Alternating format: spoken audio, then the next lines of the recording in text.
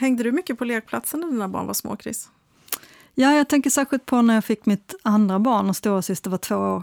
Hur enkelt det var att hänga på min lekplats då. Att vuxna som jag lärde känna där kunde rycka in en stund när lillebror skulle sövas i vagnen eller ammas. Eller att man delar med sig av en skvätt kaffe från sin termos. Vad har du för lekplatsminnen?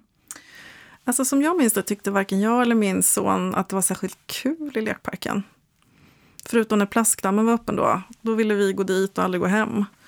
Och när Gustav blev äldre och rörde sig själv i närområdet, då gick han och hans kompisar helst till fotbollsplanen. Så jag har nog egentligen varit ganska lite på lekplatser.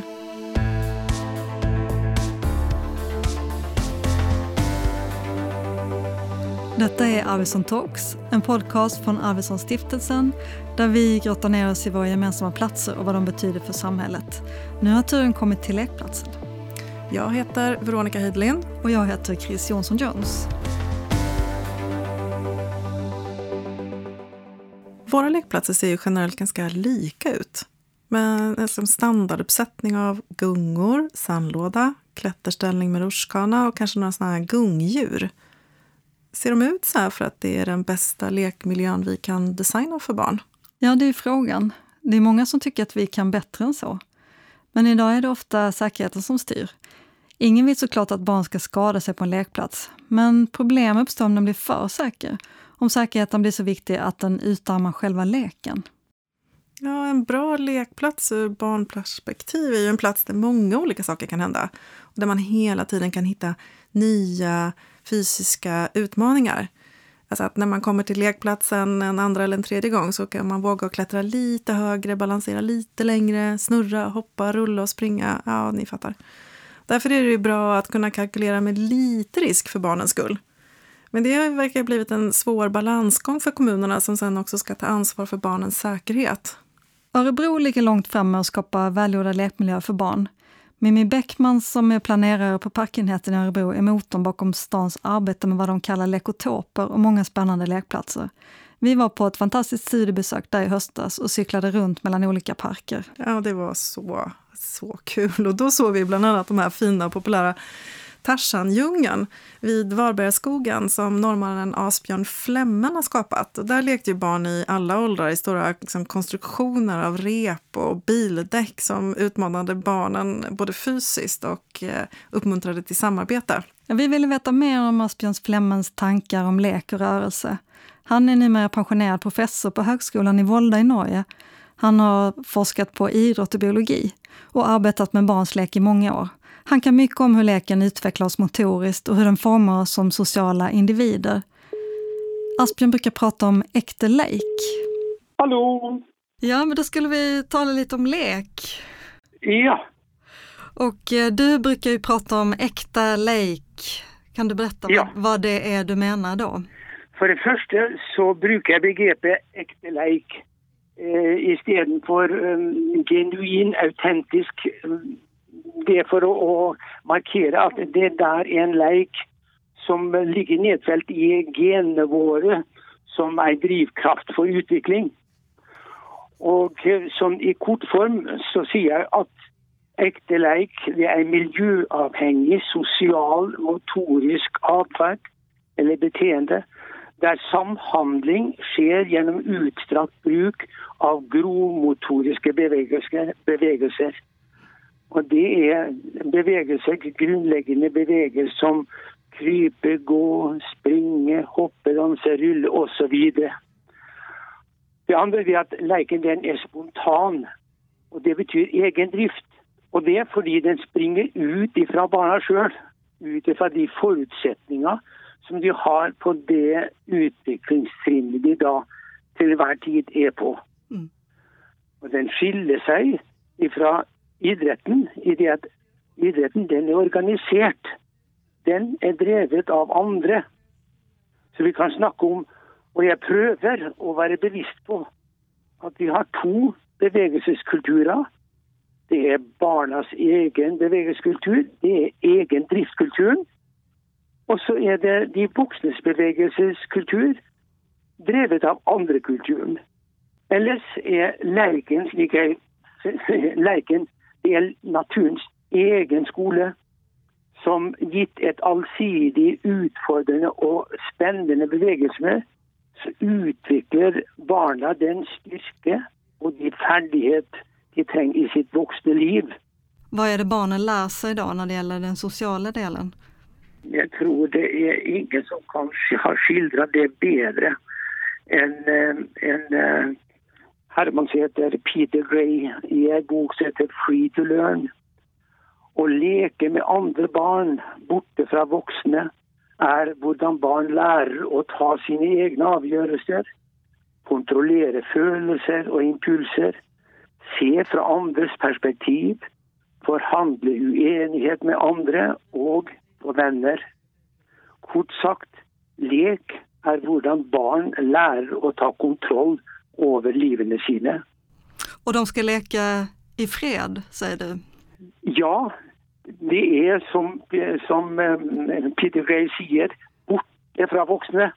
Så det som skjer, hvis noen voksne griper inn i leken, så stopper den opp. Det blir som et virus som bare stopper leken. Og det kan ofte holde hardt for voksne og ikke gripe inn. For ofte er barn rykende uenige. Og det kan være uenighet nettopp om hvordan de skal leke. Og svært ofte så er avslutningen, jeg vil ikke leke med deg. Og så går de fra hverandre. Men drivkraften til å være sammen, den er så sterk at de kommer tilbake og fortsetter forhandlingene. Så det er et godt lekemiljø som vi har der oppe på Valbergaskogen. Det rene grunnskolen i demokrati. Men man pratar ju väldigt mycket om risk när man planerar lekplatser. Hur ser du på det? Fan meg. Det har vært en hel bok. Disse anleggene som jeg nå har utviklet, som har den store utfordringen da, den oppfattes som en sterk konkurrent til lekeplassindustrien. Og det er en industri som har mye penger. Og så er det geniale at produsenter, forhandlere og de såkalte sikkerhetsinspektørene, de er organisert de har samme organisasjon. Kan man ändra den här utvecklingen då med den här rädslan och fokus på risk? Vad tror du är botemedlet mot det? Situasjonen blir faktisk verre og verre. De overlater til driftavdelingene til å bestemme hva som skal være på disse lekeplassene. Varför arbetar du med de här frågorna? Jeg greier ikke å få legge de fra meg. Det er så... Jeg kjemper på barnas vegne altså. Det er det går på, for det er helt ille at ikke vi skal tilrettelegge maksimale betingelser for at barna skal få utvikle seg på sine egne premisser. Så det er barnas foretrukne læringsform. Det er den genuine, autentiske leken, den ekte leken.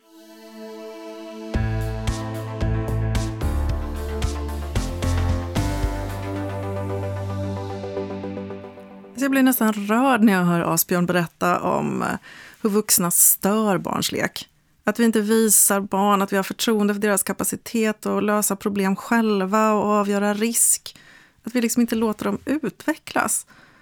Det känns ju superfrustrerande att det är helt andra prioriteringar än barns bästa som styr hur de här lekmiljöerna byggs och skapas. Vad fastnade du för? Ja, de här två olika rörelsekulturerna tänkte jag på, att leken kommer inifrån en själv och den är genetiskt nedärvd och idrotten istället drivs utifrån och är organiserad. Att vi måste lämna utrymme för den lek som kommer från barnen själva och från deras behov. Och så tyckte jag om att han säger att leken är en grundskola i demokrati. Ja, det är superfint. Han förklarar ju också företagen som gör den här fasta lekutrustningen har fått formulera svaren på frågorna vad som är en säker lekplats genom att utveckla de här olika standarden som hela deras bransch förhåller sig till och som skapar en slags trygghet också hos de som beställer och köper de här lekutrustningarna. Och i vårt fall är det främst kommunerna. Och det är ju att de som vill jobba med till exempel mer naturmaterial eller sådana här mer spännande lekkonstruktioner får ganska stora problem eftersom den utmanar hela den etablerade standarden. Och det kanske är någonting som vi måste diskutera och prata mer om i samhället, tänker jag. Varför finns det egentligen särskilda platser i städer för barn att vara på? Varför kan de inte vara överallt? Ja, innan bilen lekte barn som växte upp i städer ju på gatan. Men när bilen introducerades så måste städernas gator liksom designas om. Trafiken delades upp och separerades allt mer i takt med att bilarnas hastighet ökade. Och massa olyckor med barn som blev påkörda och man var tvungen att skapa särskilt bilfria platser där barn kunde få vara säkra. Och i den här så kallade trafikmaktordningen så har man prioriterat bilens framkomlighet över barnens rörelsefrihet i sin närmiljö. I Sverige var vi ändå ganska bra på att se till att de miljöer vi skapar för barn i städerna var bra. Vi var ju världsledande på det ett tag. Det fanns en vision om att bygga ett samhälle även för stadsbarnens behov. Vi skapade nya bostadsområden och förorter med mycket natur och placerade skolor så att barn kunde ta sig dit utan att riskera att bli överkörda.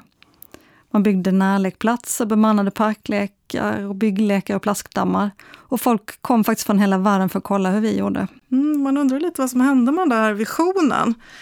För ett par år sedan så sammanarrangerade vi på Arvidssonstiftelsen en konferens som vi gav titeln "Får barnen plats i framtidens städer?" En fråga som börjar bli allt svårare att svara. Ja visst, självklart på. Ja, men det finns såklart ljusglimtar. Det görs ju bra miljöer och det finns mycket kunskap och många som är engagerade i den här frågan. Både här hemma och internationellt. Assemble är ett arkitektur- och konstkollektiv i London. De är mest kända för att de var de första arkitekterna som fick det prestigefyllda Turner-priset. Och jag lärde känna dem när de kom till Arktis där jag jobbade för att installera en utställning om arkitekten Lina Bo Bardi för ganska många år sedan. Och Assemble har jobbat med lekmiljöer i flera år. 2014 byggde de till exempel Baltic Street Adventure Playground i Glasgow. En slags brötig bygglekplats som helt utgår från barnen själva och deras önskemål. Och sen 2016 driver de forskningsprojektet The Voice of Children där de undersöker stadsmiljöer över hela världen skapade med utgångspunkt i barns fria lek.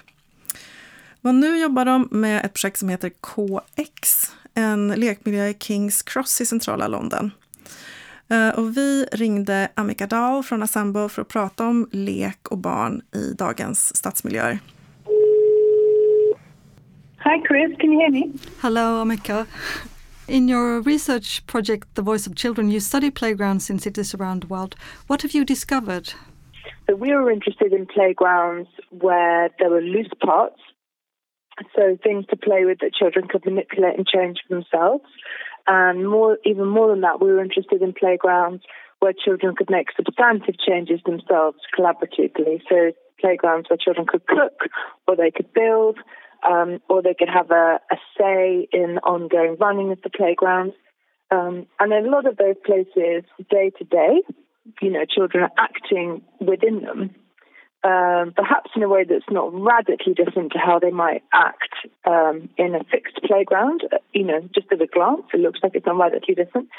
But if you spend time, you can really see very complex relationships developing between the child and the environment, very complex games and imaginative worlds.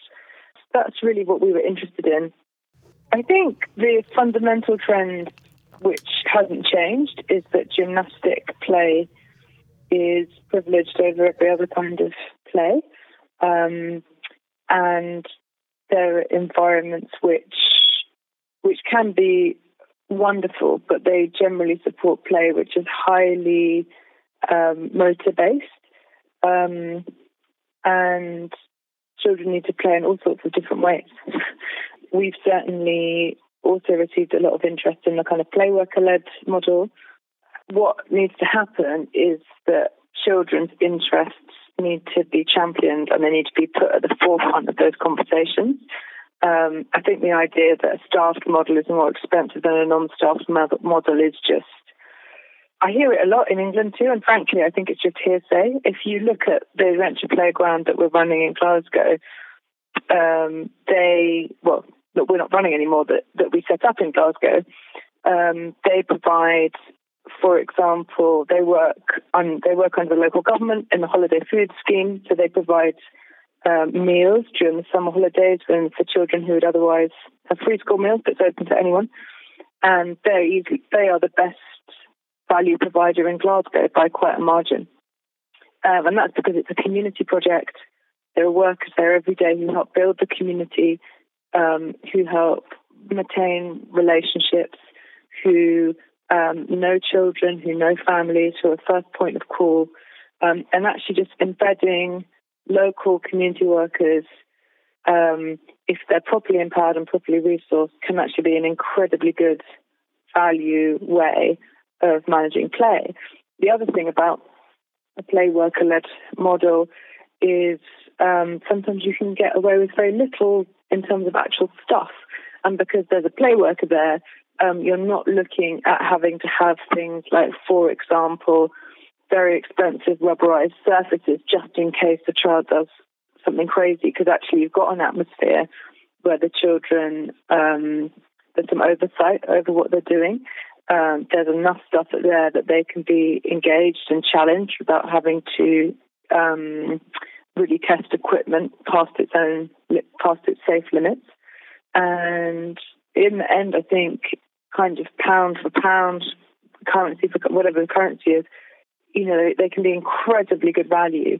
And if you look at, even just the photographs of the level of activity that we got in King's Cross with a very small team of play workers, 3 play workers, and a small bit of storage, and a relatively modest kit of stuff. And day after day through the summer, it looks like there's a festival happening. There are parents sitting around the edge, having picnics. There can be upwards of 100 children there for hours at a time. And that's a totally different picture to what you might get on a more fixed equipment playground.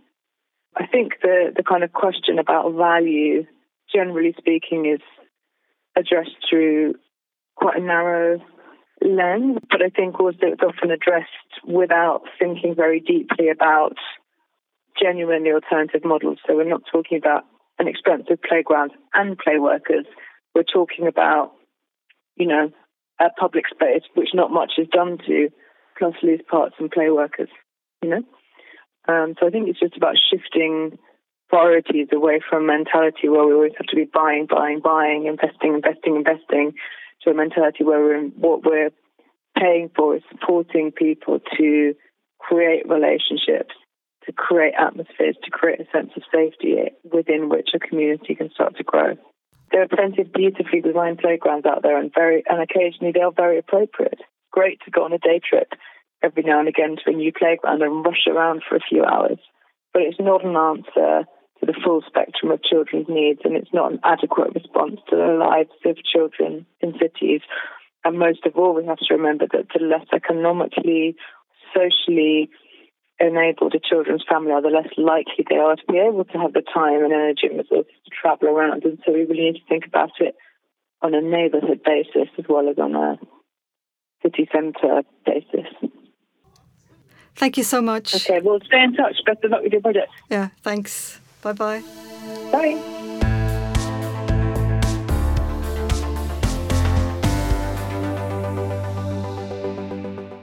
Jag tycker att Amika Dahl fångar den här viktiga jämlikhetsaspekten väldigt bra. Det måste finnas bra lekmiljöer nära alla bostadsområden.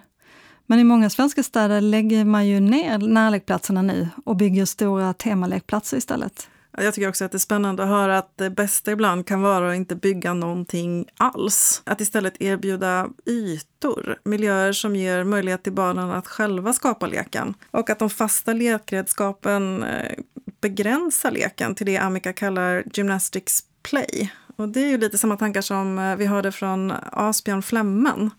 Ja, lösa lekmaterial, en tillräckligt stor yta och en vuxen som kan respektera barns lek. Det är ju vad som behövs enligt Assemble. Det låter ju förvillande likt bygglekplatserna och parklekarna som vi bara har kvar några få exempel av i Sverige idag. Ja, verkligen.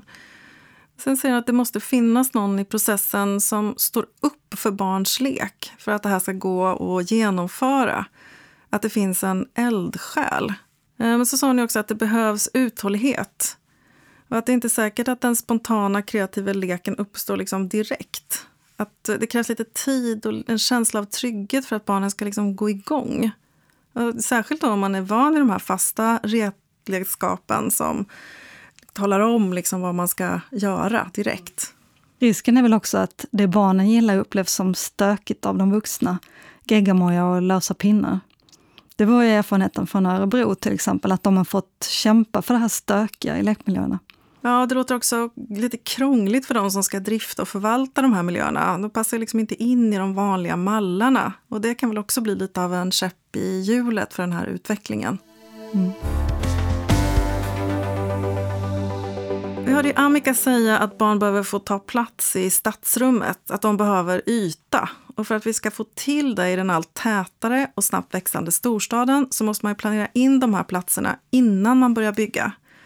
Om vi tittar lite på det, Chris, hur ser det ut i Sverige idag? Ja, det som ska planeras och ritas nu kommer byggas om 5-10 år. Så om barnperspektivet finns med där och tas om hand på ett bra sätt, då har våra nybyggda områden chans att bli bättre än det som vi bygger idag.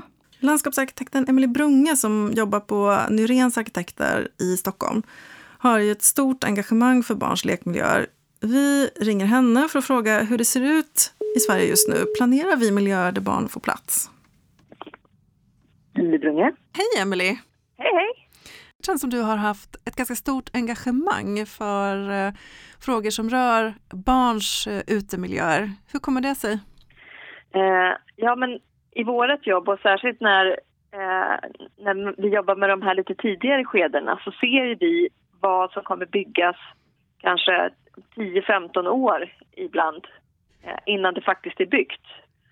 Och i många projekt, och vi jobbar väldigt mycket i Stockholm ska sägas också, och i många projekt så har vi sett att det blir trängre och trängre och det blir svårare och svårare att få till bra lösningar när det gäller den offentliga miljön och när det gäller barnens miljö. Och ofta hänger de där samman. Och i och med att vi ser det så mycket tidigare än alla andra och när det är byggt går det inte att ändra på. Då är det ju någonting som står där för många, många år och nästan generationer framöver. Tänkte vi att vi behöver tala om vad vi ser för någonting för att hoppas att få en liten förändring. Och varför är det så tätt nu om man jämför med hur det var tidigare?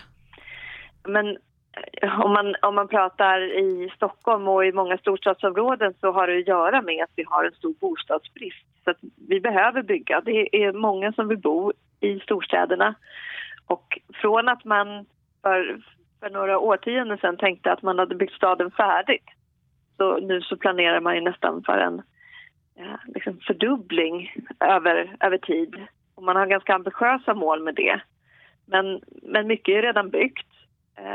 Och vi vill också samtidigt inte behöva resa så långt och bygga väldigt, väldigt långt ute i periferin. Och då blir det väldigt tätt. Och ihop med det är en väldigt stor fokus på kvantitativa mål. Att man ska nå ett bostadsmål. Och där är det kanske lite lätt att glömma bort de kvalitativa målen. Och då är det väldigt lätt att det blir för tätt. Mm. Hur skapar man en bra lekplats eller lekmiljö för barn? Ja, jag sitter i en del stadsplaner nu och där försöker vi att inte dela upp ytorna så mycket. Så att man får en större park där en del kan vara lekplats men även miljöer med vegetation och buskar att gömma sig i eller topografi. Att en lekplats är inte bara den utrustningen man ställer ut utan det är så mycket mer, det är helhetsmiljön.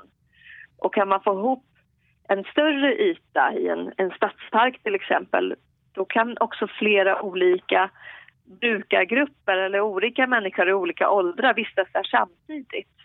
Så att man blir en del av helheten. Och det är ofta att föredra framför att man bygger små utspridda parker där en är bara lek eller en är bara fin park. Man vill ju gärna ha de här miljöerna som är lite utmanande också. Mm. Och gärna de här naturliga miljöerna. Mm. Vilka skulle du säga är de största utmaningarna i skapandet av lekplatser och lekmiljöer för barn i Sverige idag? Ja, det är lite olika delar. Alltså där man bygger tätt och där man exploaterar mycket, där är det ju helt klart konkurrensen om marken. Det är ju den absolut största problematiken. Och att de ekonomiska intressena ligger kanske på bostadsproduktionen. Och sälja marken, vad kostar det? Så att det finns en ekonomisk aspekt, en driftsaspekt och sen kanske kunskap också faktiskt. Stadsbyggnad, det är ju en jättestor kompromiss av jättemånga olika intressen. Och där det ekonomiska intresset och i Stockholm, som i Stockholms fall, bostadsmålet i antal lägenheter är en jättestor stark drivkraft. Så att väga alla de här olika sakerna mot varandra blir det hela tiden en kompromiss. Och där är det inte alltid som att det är barnens behov av platser. Varken i den offentliga miljön eller i den privata eller i förskolemiljö som är det som väger tyngst. Slutligen då, vad skulle du säga att vi generellt är bra på? Och vad kan vi förbättra? Jag tänker en sak som vi skulle kunna fundera på att göra mer, särskilt också när förskolorna blir så små att man är tvungen att vara ute. Det är att kanske rigga mer för att man ska kunna vara ute hela dagen. Du vet att det finns jättefina exempel i både Hamburg och Berlin och Wien faktiskt framförallt. Att nästan alla stora lekplatser eller parker har en stor lekplats med ganska mycket äventyr. Och så har man toalett. Mm. Och sen så har man möjlighet att hämta vatten. Det finns någonstans möjlighet att sitta under tak om det skulle börja regna. Och sådana saker skulle vi kunna jobba mycket mer med. Mm. Att kunna vara ute längre under dagarna. Mm. Utan att någon 3-åring blir kissnödig så måste hela gruppen hem. Tack så jättemycket Emily för att vi fick ringa och prata med dig. Ja, jätteroligt. Det finns så mycket att säga. Det finns mycket att säga, ja. Och lycka till med dina projekt nu. Ja, tack. Hej då. Ja, hej då.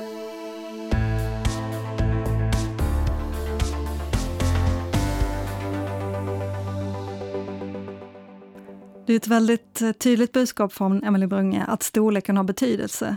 Mindre yta för lek ger sämre kvalitet. Vad fastnar du för, Veronica? Jag tycker det är intressant att man idag pratar mindre om vilket slags samhälle det är man bygger, om den visionen. Och att fokus i storstädernas utveckling drivs så starkt av ekonomiska intressen och kvantitativa mål. Och att det i alla lägen, eller i alla fall i avgörande läge, verkar gå före barnens behov. Det känns så torftigt på något sätt. Sen förstår jag såklart att ekonomin ska gå ihop, men det måste ju gå att hitta en bättre balans mellan de här två enheterna, eller? Ja, det är stor risk att ju dyrare markpriserna är, desto sämre blir miljöerna för barnen. Men jag gillade Emelies förslag om att kunna vara ute hela dagarna på lekplatsen. Att det finns en toa, vindskydd och en vattenkran. Det borde inte vara jättesvårt att ordna. Nej, men det borde vi väl ändå kunna fixa. Ja. Okej, Chris, vad har vi lärt oss idag nu då om lek och lekplatserna? Ja, men det är väl tydligt att det som behövs är rejäla ytor som ligger nära bostäder med gott om löst material och att det faktiskt oftast inte behövs någon färdig lekutrustning. Ja, att en dunge är bättre än en inhägnad lekplats med säkerhetscertifierade fasta lekredskap och gummimatta. Att miljön heller ska vara utmanande och varierande, det tar jag med mig från de här samtalen. Mm. Men som Asbjörn Flemmen påpekar så har vi ju inte kvar natur att leka i städerna. Och då får vi skapa lekmiljöer som utmanar barnen både fysiskt och socialt. Och då kräver det mod och kunskap i hela processen för att kunna jobba utanför certifieringarna och utmana alla säkerhetsföreskrifter. Ja, så landar vi då i förvaltning och drift och vem det är som ska ta ansvar och vem som kan driva frågan om barnens behov av äkta lek, som Asbjörn säger. Eller deep play som Amika kallar det. Men om nu alla lekplatser istället ersätts av en yta med lösa redskap och en playworker, då är ju inte ytan markerad för lek i stadsrummet. Jag tänker att gungställningen ändå kanske behövs för att markera här är plats för lek. Annars kanske vi riskerar att det dyker upp ett hus, bostadshus eller kontor där istället. Jag undrar också, finns det några siffror att förhålla sig till på hur många barn det kan vara på varje lekplats. Emily Brunge pratar om att det är väldigt stort slitage på parker i städerna och att det blir värre för att allt fler förskolor och skolor faktiskt inte har några gårdar utan använder de offentliga miljöerna istället. Ja, hur långt ska man egentligen behöva gå för att hitta en lekplats?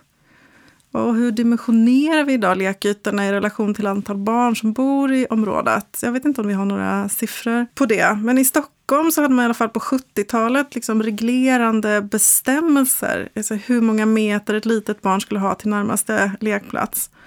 Och idag finns det ju rekommendationer från Boverket. Och vi vet att de flesta kommuner har någon form av lekstrategi inskriven. Men frågan är hur tungt de argumenten och rekommendationerna väger när det gäller att styra stadsplaneringen när det väl kommer till kritan. Och vad betyder lekplatserna egentligen för oss vuxna? Även lekplatserna är ju palaces for the people i Erik Klingenbergs mening. Gemensamma platser där vi möter och förhåller oss till många andra människor, både barn och vuxna. Ja, det finns förstås många andra aspekter kring lek. Till exempel att jobba med konst och medskapande för att utveckla de här lekmiljöerna. Och det är någonting som du kan läsa mer om i vår artikel i nyhetsbrevet. Där försöker vi också reda ut det här med risker och ansvar, vilket är ganska krångligt. Och så ska vi prata med en playworker som jobbar med Assembles projekt i Kings Cross. Och lite annat. Men slutligen också kan vi stå fast att barnen faktiskt har laglig rätt till lek. Det står ju i barnkonventionen som från och med förra året blev svensk lag.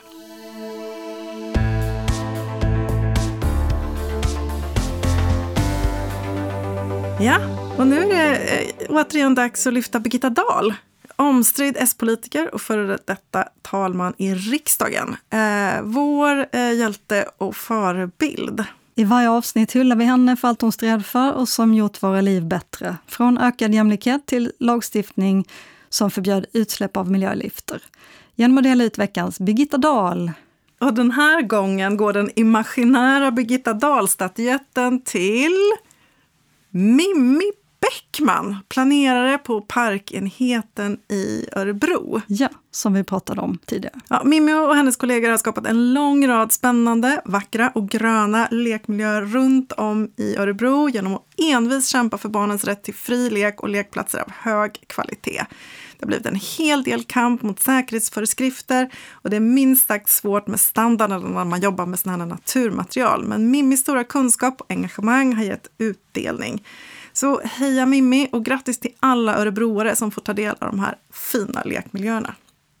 Ja, det var allt från oss. Hej då! Hej då!